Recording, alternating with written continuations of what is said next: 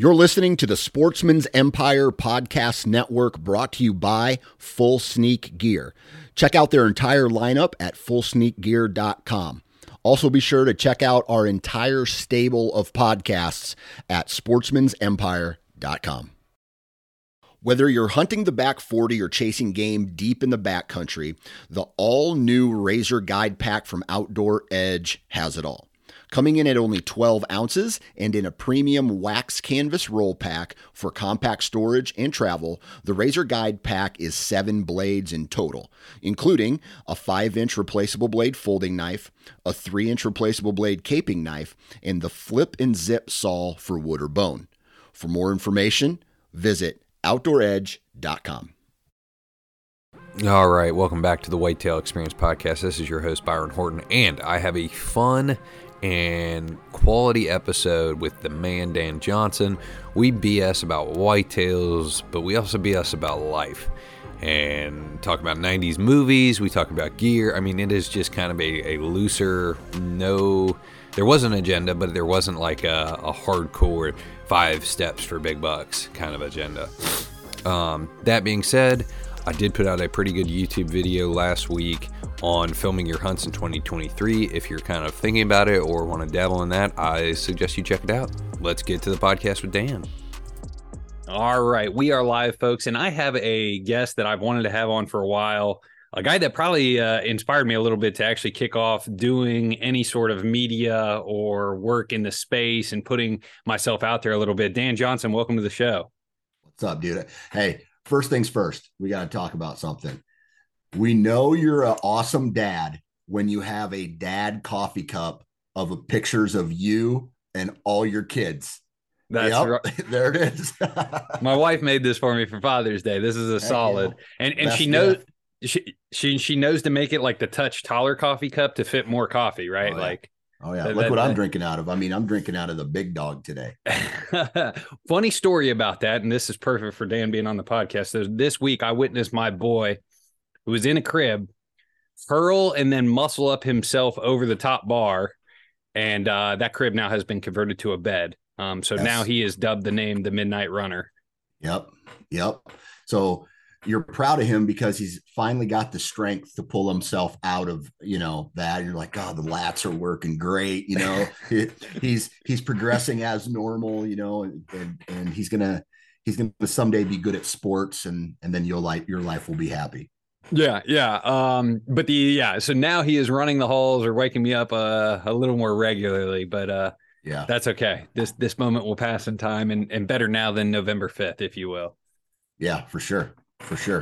So let's kick things off. I got a variety of funny topics, some deer hunting obviously related in there as well, but let's go for a little rapid fire. Dan, how do you like your Dan, how do you like your coffee?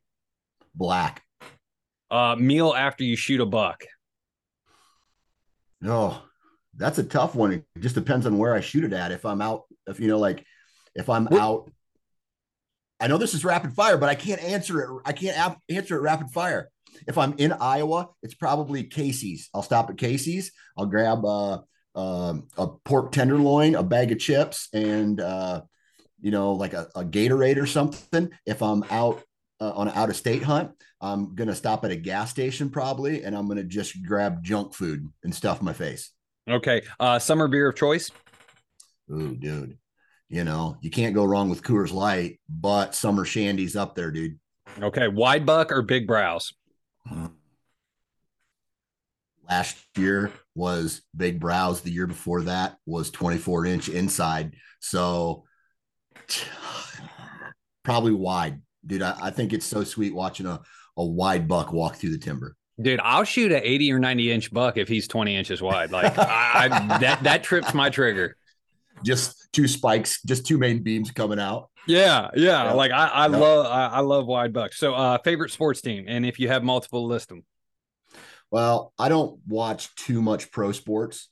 So anything Iowa athletics, Iowa football. Dude, I'll tell you this. There's a young lady by the name of Caitlin Clark who is an animal. She's a basketball player, and tonight they actually play their the Final Four game against the number 1 team in the nation, South Carolina. And I have this year I've started watching women's sports or women's basketball because of her. Yeah, no, she's a stud for sure. Okay, let me ask Yeah. this one. This is related to Whitetail Experience. What is your frozen pizza brand of choice? Frozen pizza, man, I tell you what, I can't. They're fast to cook. You know, have you ever heard the saying, it's not the best, but it makes a turd? You ever heard that saying? No, I have Right? not. You have not. Okay. So it's not the best meal I've ever had, but it'll make a turd. And so, are there pizzas that are better than this one? Yes, there are.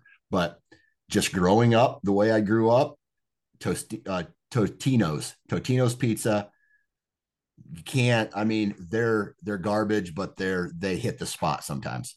Dude, my marketing professor from college worked for Totino's for a few Mhm. years, and he had some Yeah. cool, funny stories. He was a good dude.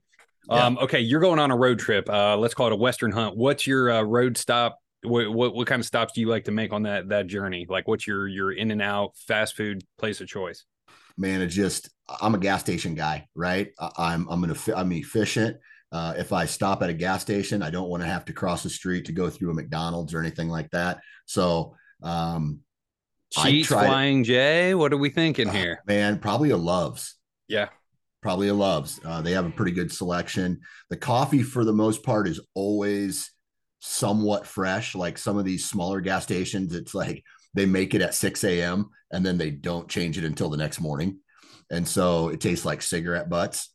And so I like me a Love's.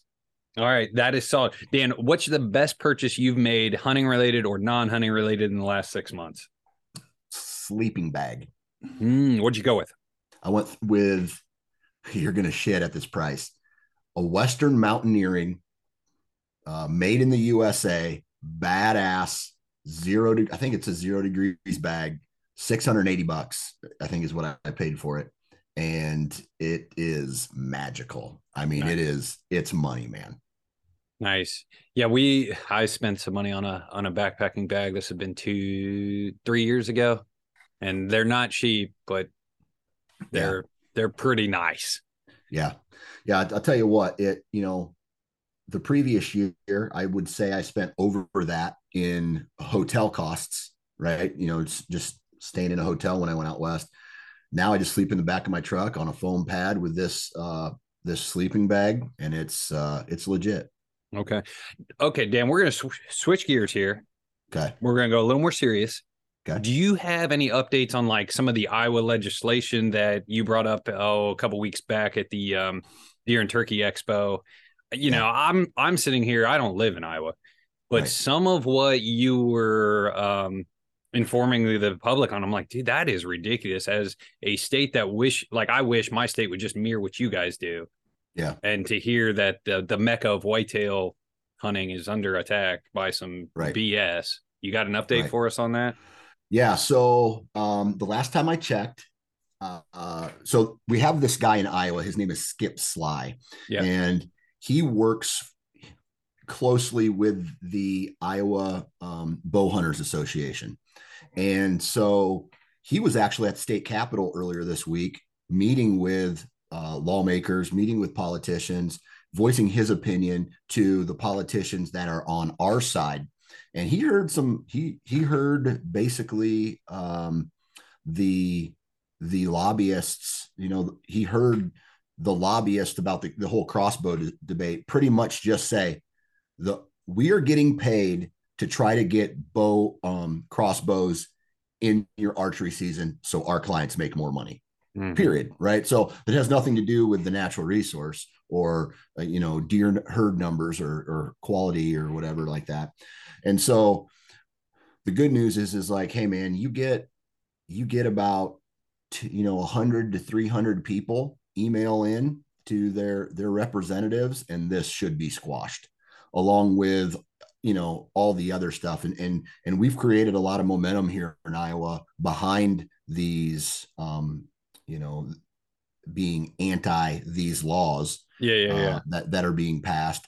And so we've generated a lot of support from other Iowa, outdoorsmen who, and even non-residents. I don't know how many non-residents have reached out to me who have said, Would it be nice to hunt Iowa every year? Yes, absolutely. But the minute that you do, Iowa is not Iowa anymore, and therefore it loses its gusto, right?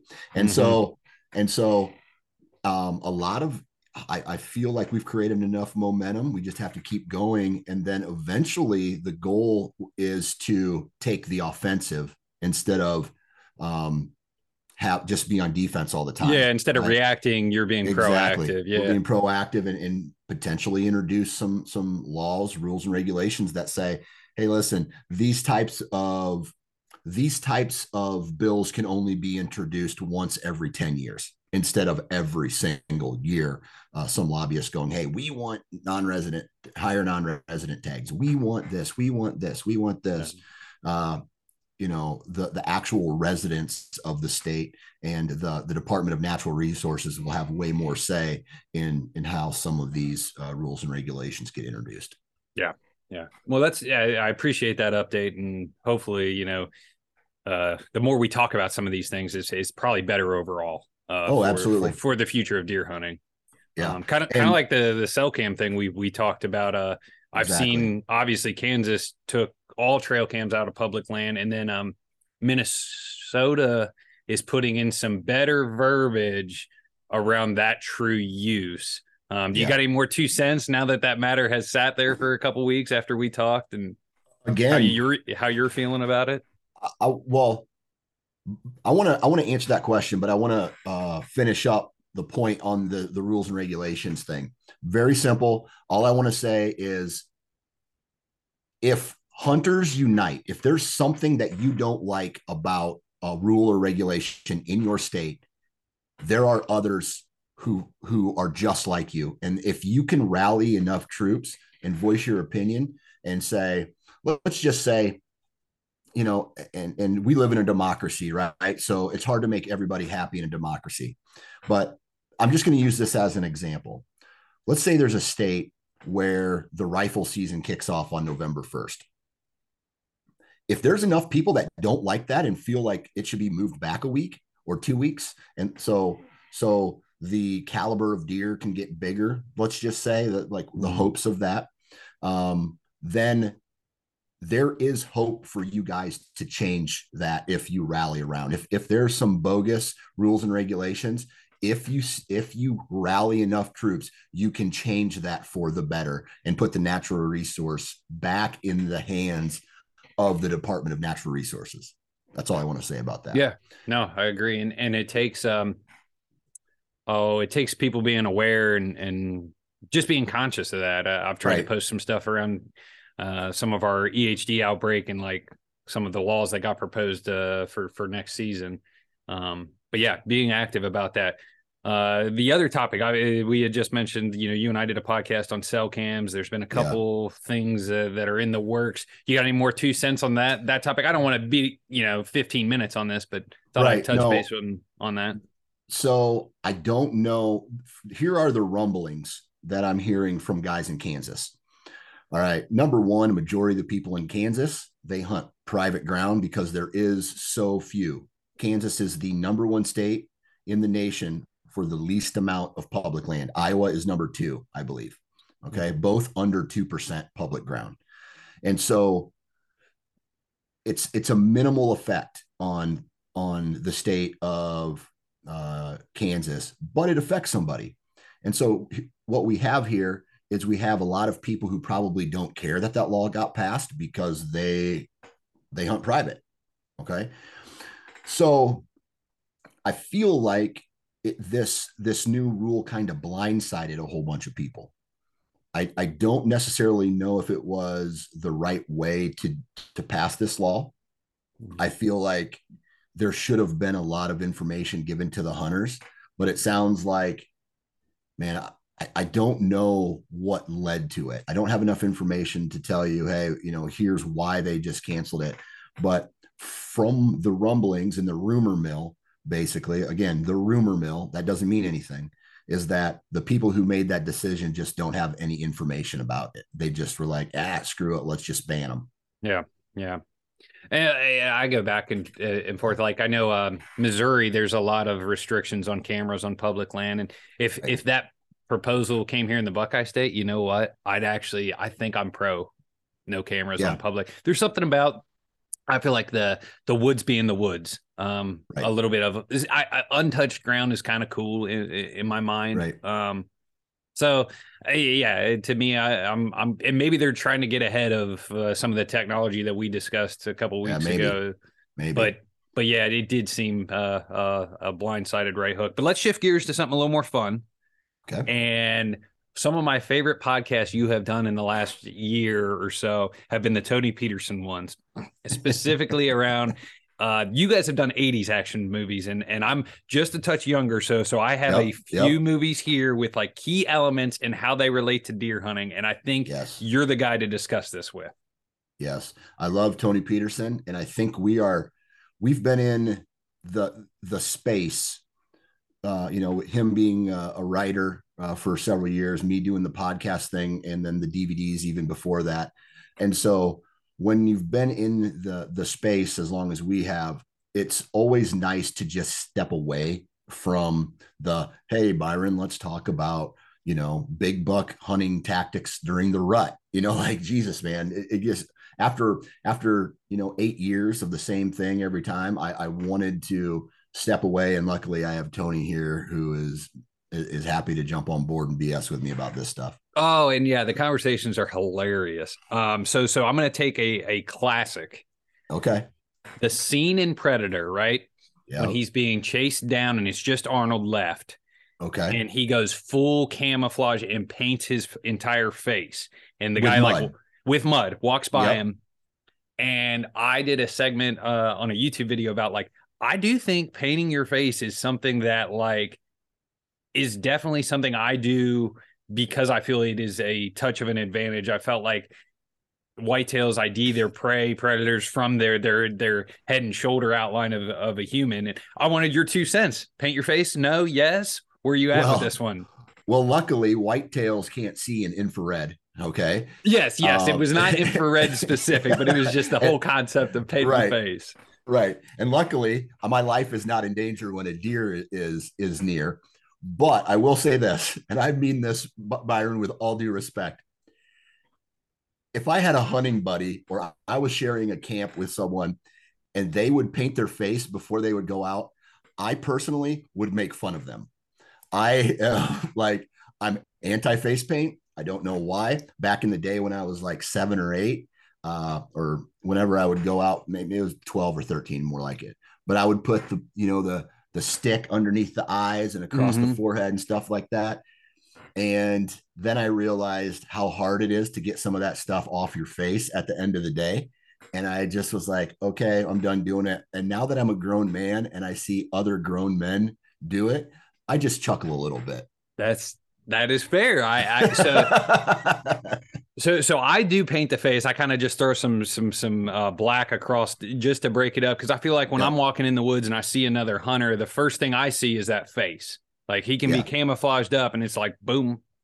So I have just felt like, and maybe it's just a inner confidence. The other thing is okay, if we show up at a parking lot, right, and the other guy pulls in and I got my face painted up, he ain't messing with me, right? There's a little war paint going on. He thinks you're crazy. That's you're right. Why. Yeah. I start doing the haka or something wild. That would be nuts. Before you're doing that before every set. Wow. I would say most hunts I do throw some sort of paint on. Maybe in a rushed after work hunt. Right. Okay, next movie. And Shooter. Are you familiar? The Mark Wahlberg. Yeah. Yep. And he's the really, really good sniper. Yes. And they try to frame him. Exactly. And there is a scene where him and his compadre are total prep mode. And they're doing all these little details. They spray paint their guns and their scopes because they don't want them to be flat black. They're making pipe bombs out of certain articles of PVC plus a plastic water bottle. But my thought was all these little small details kill deer. Mm-hmm. I feel like it's the little things that you do, whether it be waking up 10 minutes before, you could set your alarm for 6:30, but if you set it for 6:20 and you catch every red light on your way out of town, you're okay. Yep. did you prep all your mobile equipment? Did you give it a once over the night before that takes you 5 minutes? But then you have all your buckles, you have all your straps. Yeah, I feel like those little details sometimes kill big deer. And I wanted your thoughts on that concept. absolutely.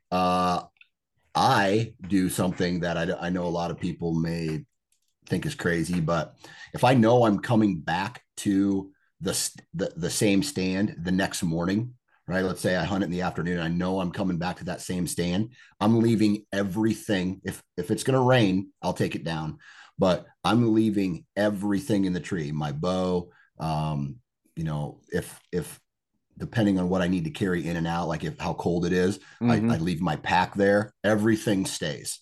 And then the only thing I'm doing is getting out of my truck and walking to the tree stand. And so that's a specific one. Now, as far as a detailed, like paying attention to details, dude, the one thing I do not skimp on is access routes. I've learned the hard way so many times, and it's just that's a detail that I'm not willing to overlook. Okay. All right. Final movie here on this segment, The Patriot, a classic. Okay. Mel Mel Gibson. Gibson. Yes. That was Oh, in the 90s. I think that was either late 90s. That might be 2000s. Anyway, there's a Yes. good scene in that movie. Yes. The concept where they're laying the trap and he tells his two little boys like aim small, miss small. Yep. And they do okay. They knock some dudes down, but I had this thought of in my bow hunting career, I messed up by not shooting enough does early on. I would wait till gun season, just smash them with the shotgun. And Yep. that practice of that final 10 seconds, you can't duplicate. No. And I should have killed like 4 or 5 more deer with my bow in that probably 5-6 year period instead of waiting for shotgun season and doing it with the gun, because you can't. Those final 10 seconds, 30 seconds with a bow inside or with a deer inside bow range, like that is the best practice you can have. And I messed up on that personally. And I thought I'd mention this as a concept for listeners. Yeah. Yeah. I mean, I agree. The more deer you shoot, the better you become at shooting deer. And that's something that it took me a while to do, because the way I approached, or how I got serious into deer hunting, I kind of jumped right into big deer. I didn't really go through it's brown, it's down phase, and I honestly believe that it cost me some big deer throughout the course of my career. And yeah, so aim small, miss small is a lot better than what was this? The one guy joked, he's like, rage broadheads, shoot him in the middle, find him in the morning. Yeah. Now there is something to like remaining like conscious, if you will, and not going to blackout mode. Cause I killed a few even bucks, and I like, dude, pin hits the brown deer, boom, I'm squeezing, maybe not even squeezing the trigger.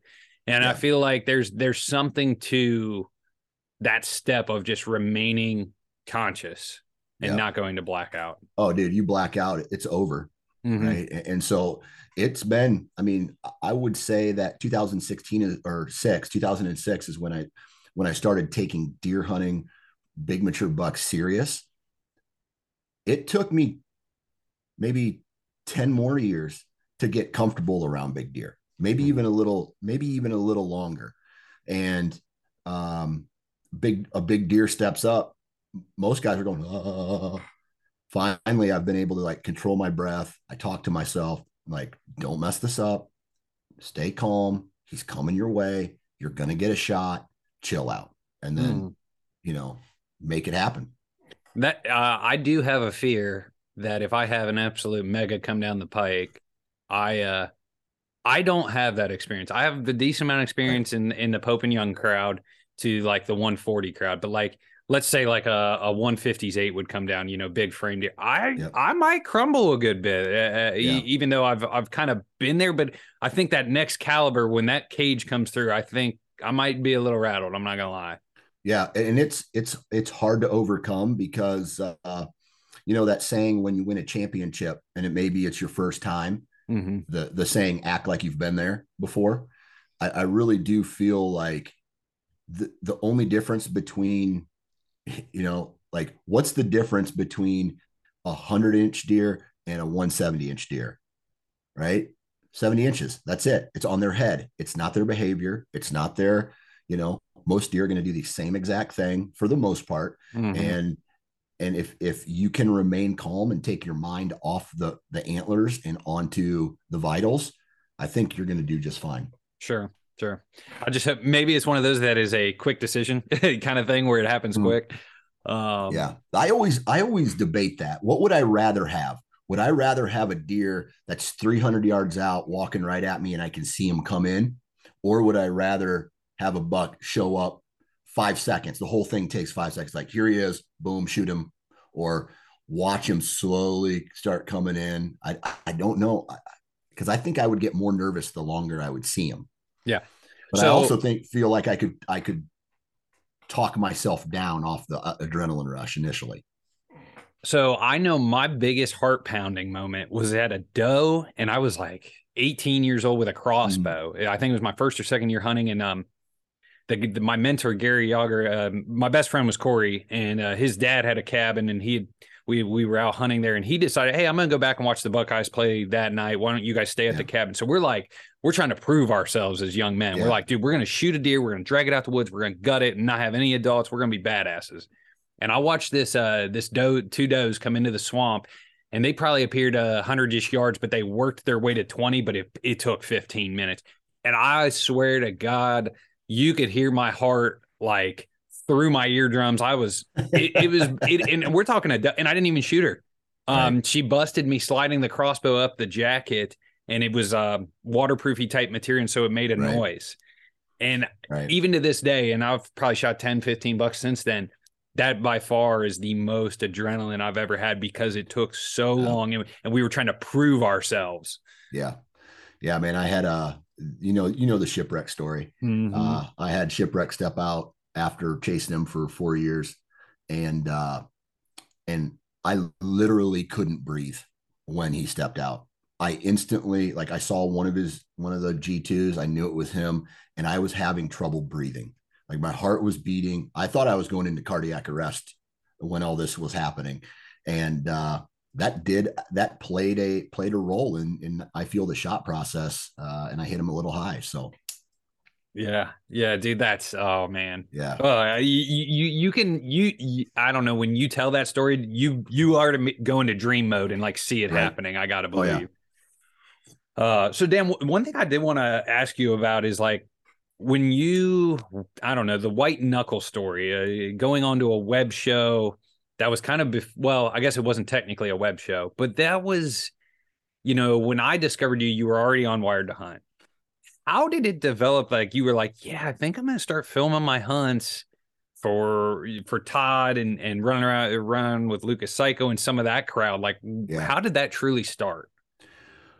Okay. So, man, 2005, I got my finger cut off in an accident when I was working in Atlanta, Georgia, somewhere over there. Somewhere, it was early 2005, maybe late 2004. I can't really remember. It's been so long. Anyway, I came back to Iowa. I bow hunted because I got my finger cut off in October. Had to go get some surgery done on it.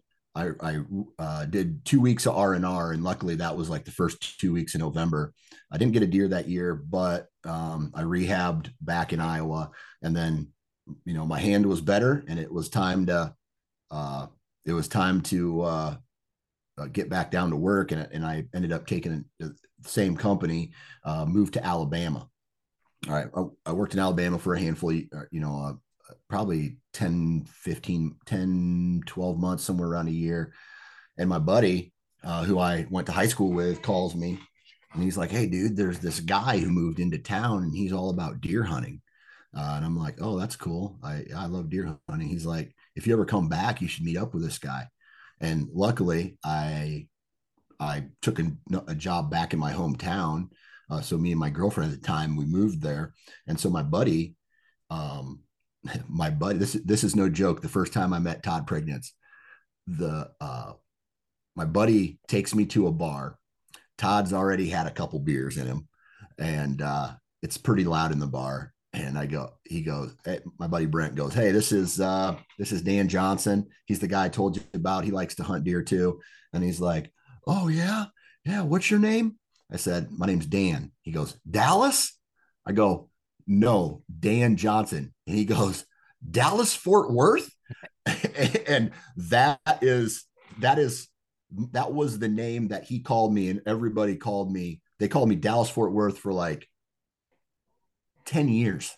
They gave me that nickname, and it was all because Todd had he was already feeling real good when I first met him. So now yeah, I knew Todd knew the DeQuistos. Had Todd at that point cannonballed into like higher level hunting?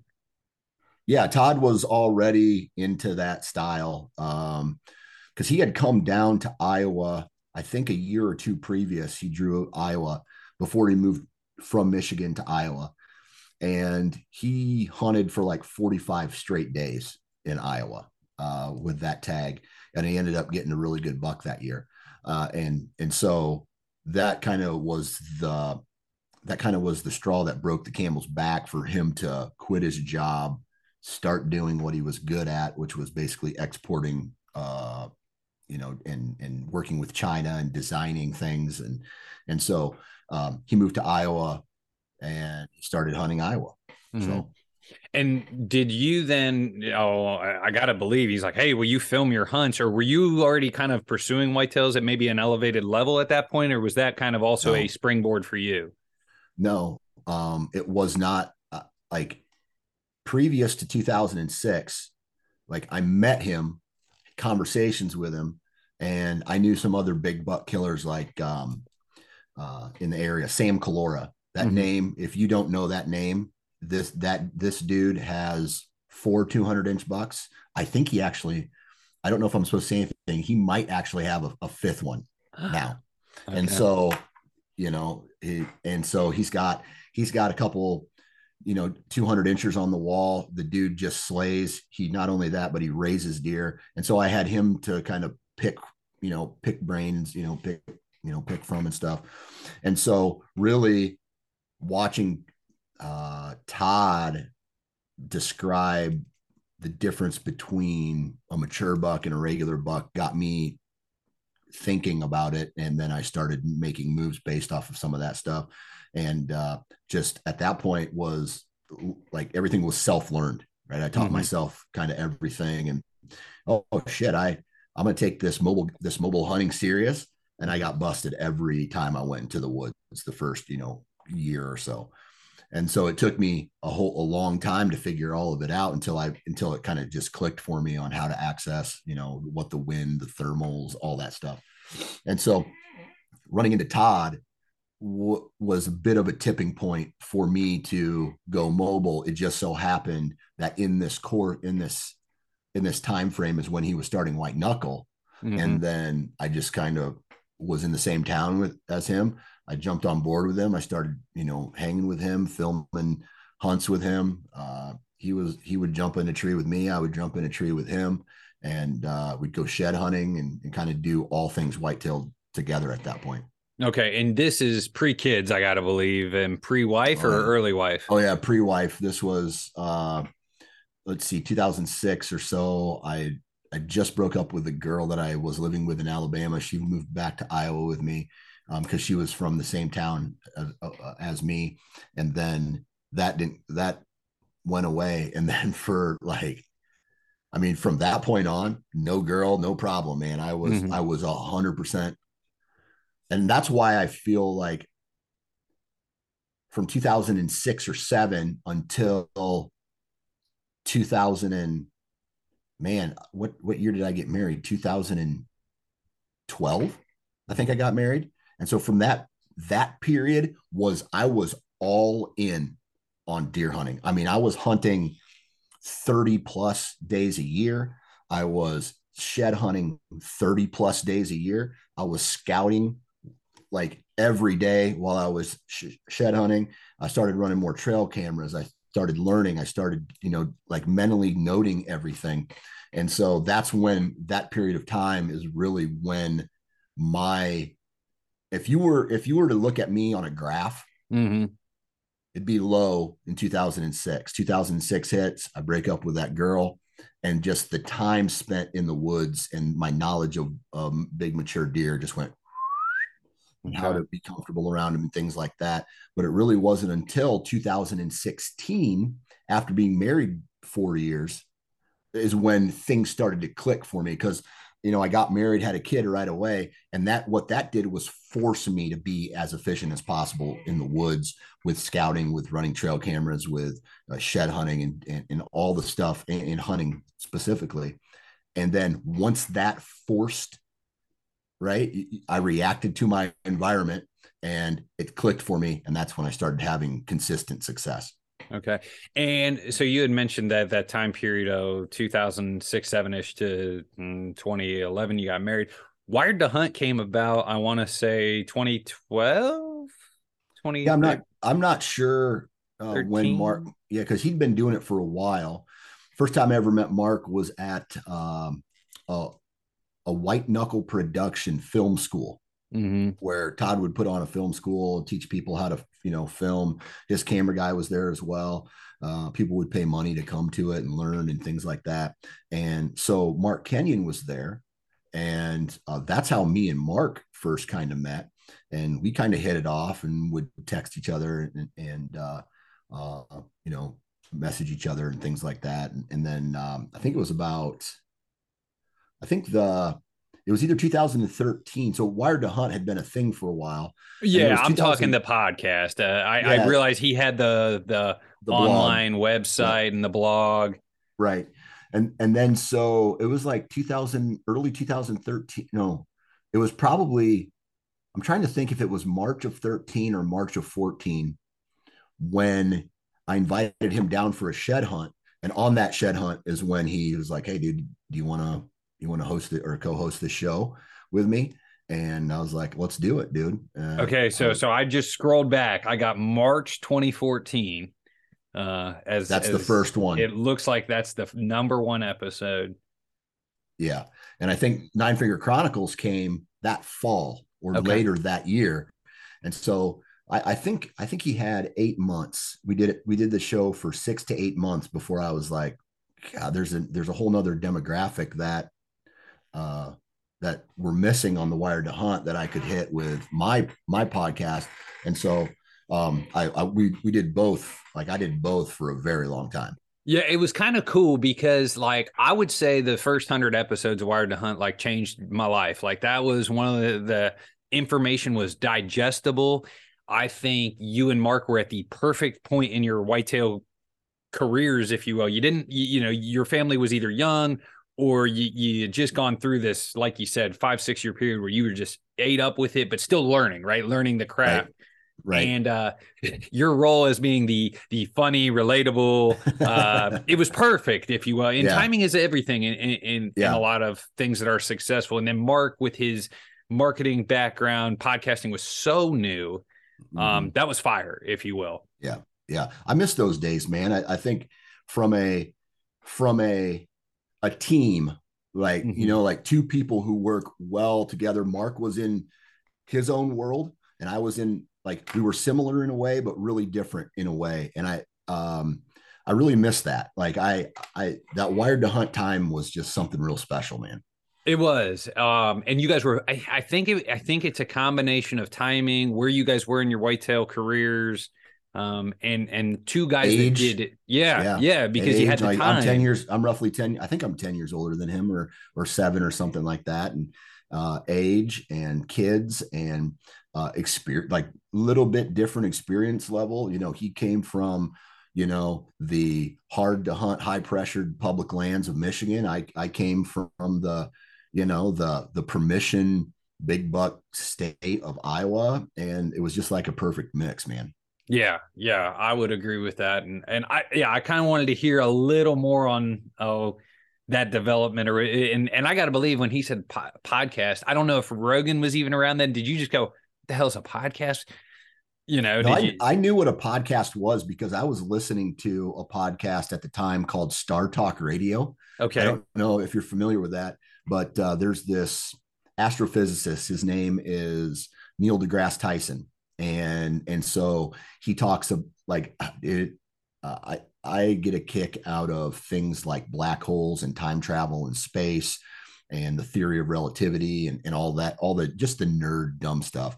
And so he would bring comedians on to that show. He would talk about these things. They would crack jokes about it. And I love that podcast. So that's what I was listening to back then, long time ago. And then just kind of from there, so I knew what it was, and but I didn't really know the inner workings of it. And so Mark, he did. Didn't you figure out your mic on like episode 26? Yeah, it was funny. Yeah, it was crazy. We were just going through the computer, and every time it's like, man, this microphone sucks, man. It just sucks ass. And then I had to switch a setting on my computer.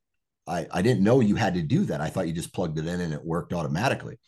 But yeah, it took us a while to get the wheels properly greased. Oh, that's so funny. All right, 2 quick bullet points. Dan, you're not a gear nerd, but you're definitely a gear guy. I mean, you have a hunting gear podcast. You've done that even from the early, I think that was a first addition to the network before there was a network. It was probably top four podcasts. Yeah. So I wanted to ask, what is the best piece of hunting gear you have spent your own money on? This can't be a sponsor or anything like that. Like, you forked out X dollars and you're like, dude, this is worth every penny. 100% crispy boots. Nice. Which model? Thors. Okay. Green Thors. I can't tell you how much, like, I've worn boots before that. I wore a pair of Danner pronghorns for a handful of years. And if you were getting side hilly, if you were getting up and down, it'd shift in your foot. I'd get some small blisters, that kind of stuff. I've never had a blister in my Crispies. I'm afraid to get rid of the pair that I currently have, and they're 5 years old. Mm-hmm. And so I've been using the same Crispy boots for 4 or 5 seasons now, and they're still, I power wash them every year. Then I let them dry, and then I put a coat of waterproofer over top of them, and they work great still. Nice. But it's time, right? The waterproofing wears off, and they just break down. You're putting miles on something. Down. Yeah, exactly. And so it's time. I think this year I'm going to go get the exact same pair again. And yeah, man, just hands down those boots. Okay. Overrated piece of gear in the hunting space. Like, is there something that you see people spending money on or is hyped beyond, and you're just like, like, I don't know if that's that big a deal. I mean, at the end of the day, we're whitetail hunting 15 to 45 minutes from the truck most times. Oof. The old Dan Johnson would have said an e-bike, because dude, who could even afford an e-bike? What e-bike?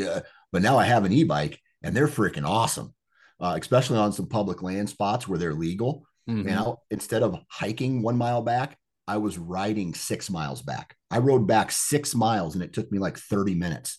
Right. And so, I mean, I was getting in places where people just weren't going unless you were the person running the cattle on that. On that public. So I grew up hunting some private ground that we had 4-wheelers and access trails and stuff like that. And they were really sweet. But I'm like, I never see myself ever owning a 4-wheeler now, because an e-bike stores way better. I can use it for like personal fun way easier. To load and unload it, it's way easier. Like, honestly, the 4Runner or quad runners, 4-wheelers as a hunting tool, I think I'm going to go with the e-bike is going to replace a lot of that. Yeah. Unless, the only thing I can see would be the hauling out of deer, but still make a second trip on a bike. It's nothing. Dude, I think you strap like a tow rope and a jet sled to it. Yeah. And you walk next to that bike and you're hitting that throttle. So like, you're going at a walking pace, but it's doing 90% the work to pull your deer. That's a good point. Yeah. So Dan has a look on his face. He's going to go buy a jet sled. You're right. You're smart, man. Overrated though. I can see how someone would say like an Ozonics would be overrated. I love my Ozonics. I think that thing has in the field and outside of the, back in the garage functionality. Overrated. The only thing that I can think of is a bow. I say bow. A bow. And the reason I say that is because with proper practice, I feel I could take any bow that's currently on the market, tune it, practice with it, and go kill a deer with it. Yeah. Dan, I think you and I could pick up Matthew's Z7 bows. That was like a 27 or 2007 flagship model. I think that particular model has killed more whitetails than probably any other bow that I can think of.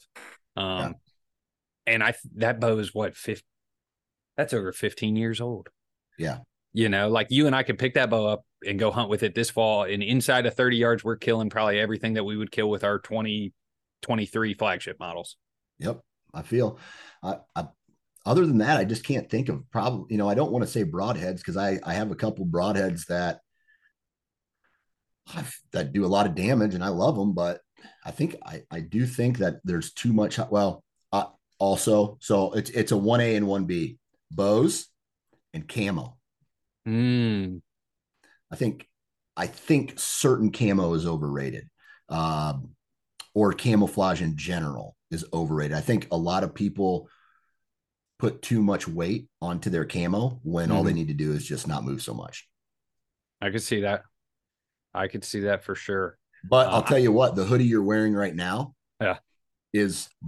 I gave it away to my stepdad and I want an Indian give it back. Now I want it back from him. But that Predator hoodie, man, that's a badass hooded sweatshirt. I love it. Yeah, this is the old school Brown Deception, not the new Brown Deception. This is the old school. And if you take note of guys in the 90s and 2000s, they were wearing guys that were doing it at an elevated all the Slayers. level. Yeah, all the Slayers were wearing Predator. Yep. Andy May killed a buck early in the Instagram days and was decked out in a Wolf Woolen's Predator Brown Deception. Everyone's like, what pattern is that? And I'm like, dude, the killers know.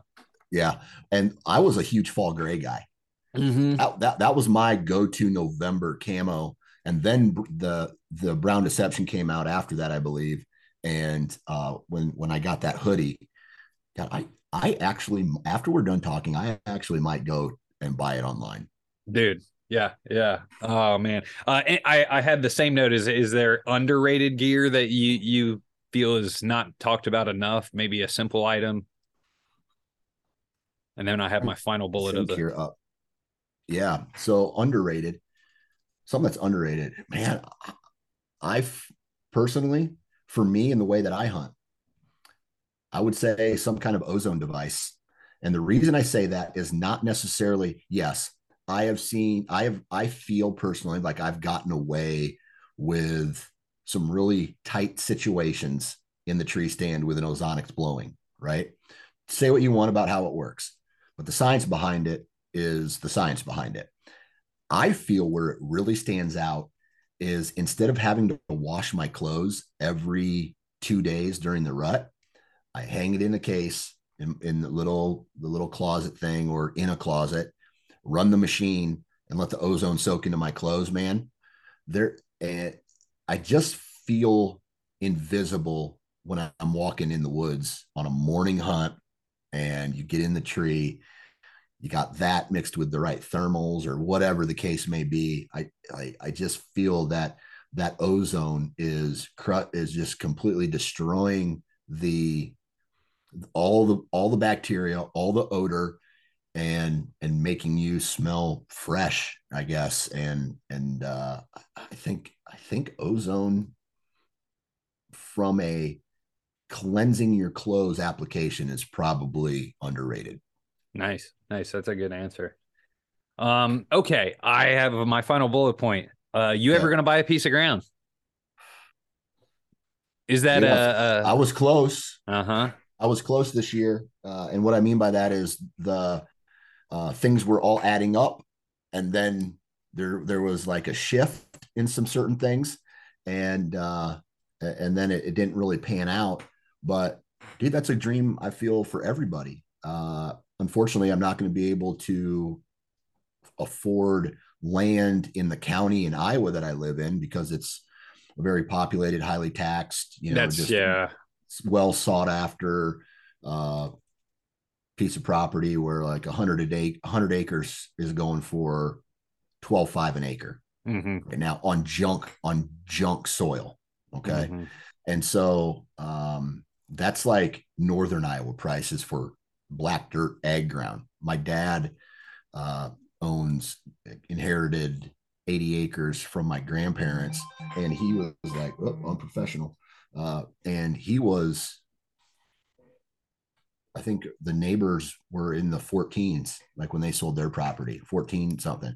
And so it'd have to be in southern Iowa somewhere where, the soil's not that good, the population isn't there. And so maybe back in my home county or west of that. It's a dream, man. I want to really bad. I want to be able to have that second archery tag, that landowner's tag Spot for your for a kids to hunt that spot for is my always kids. there.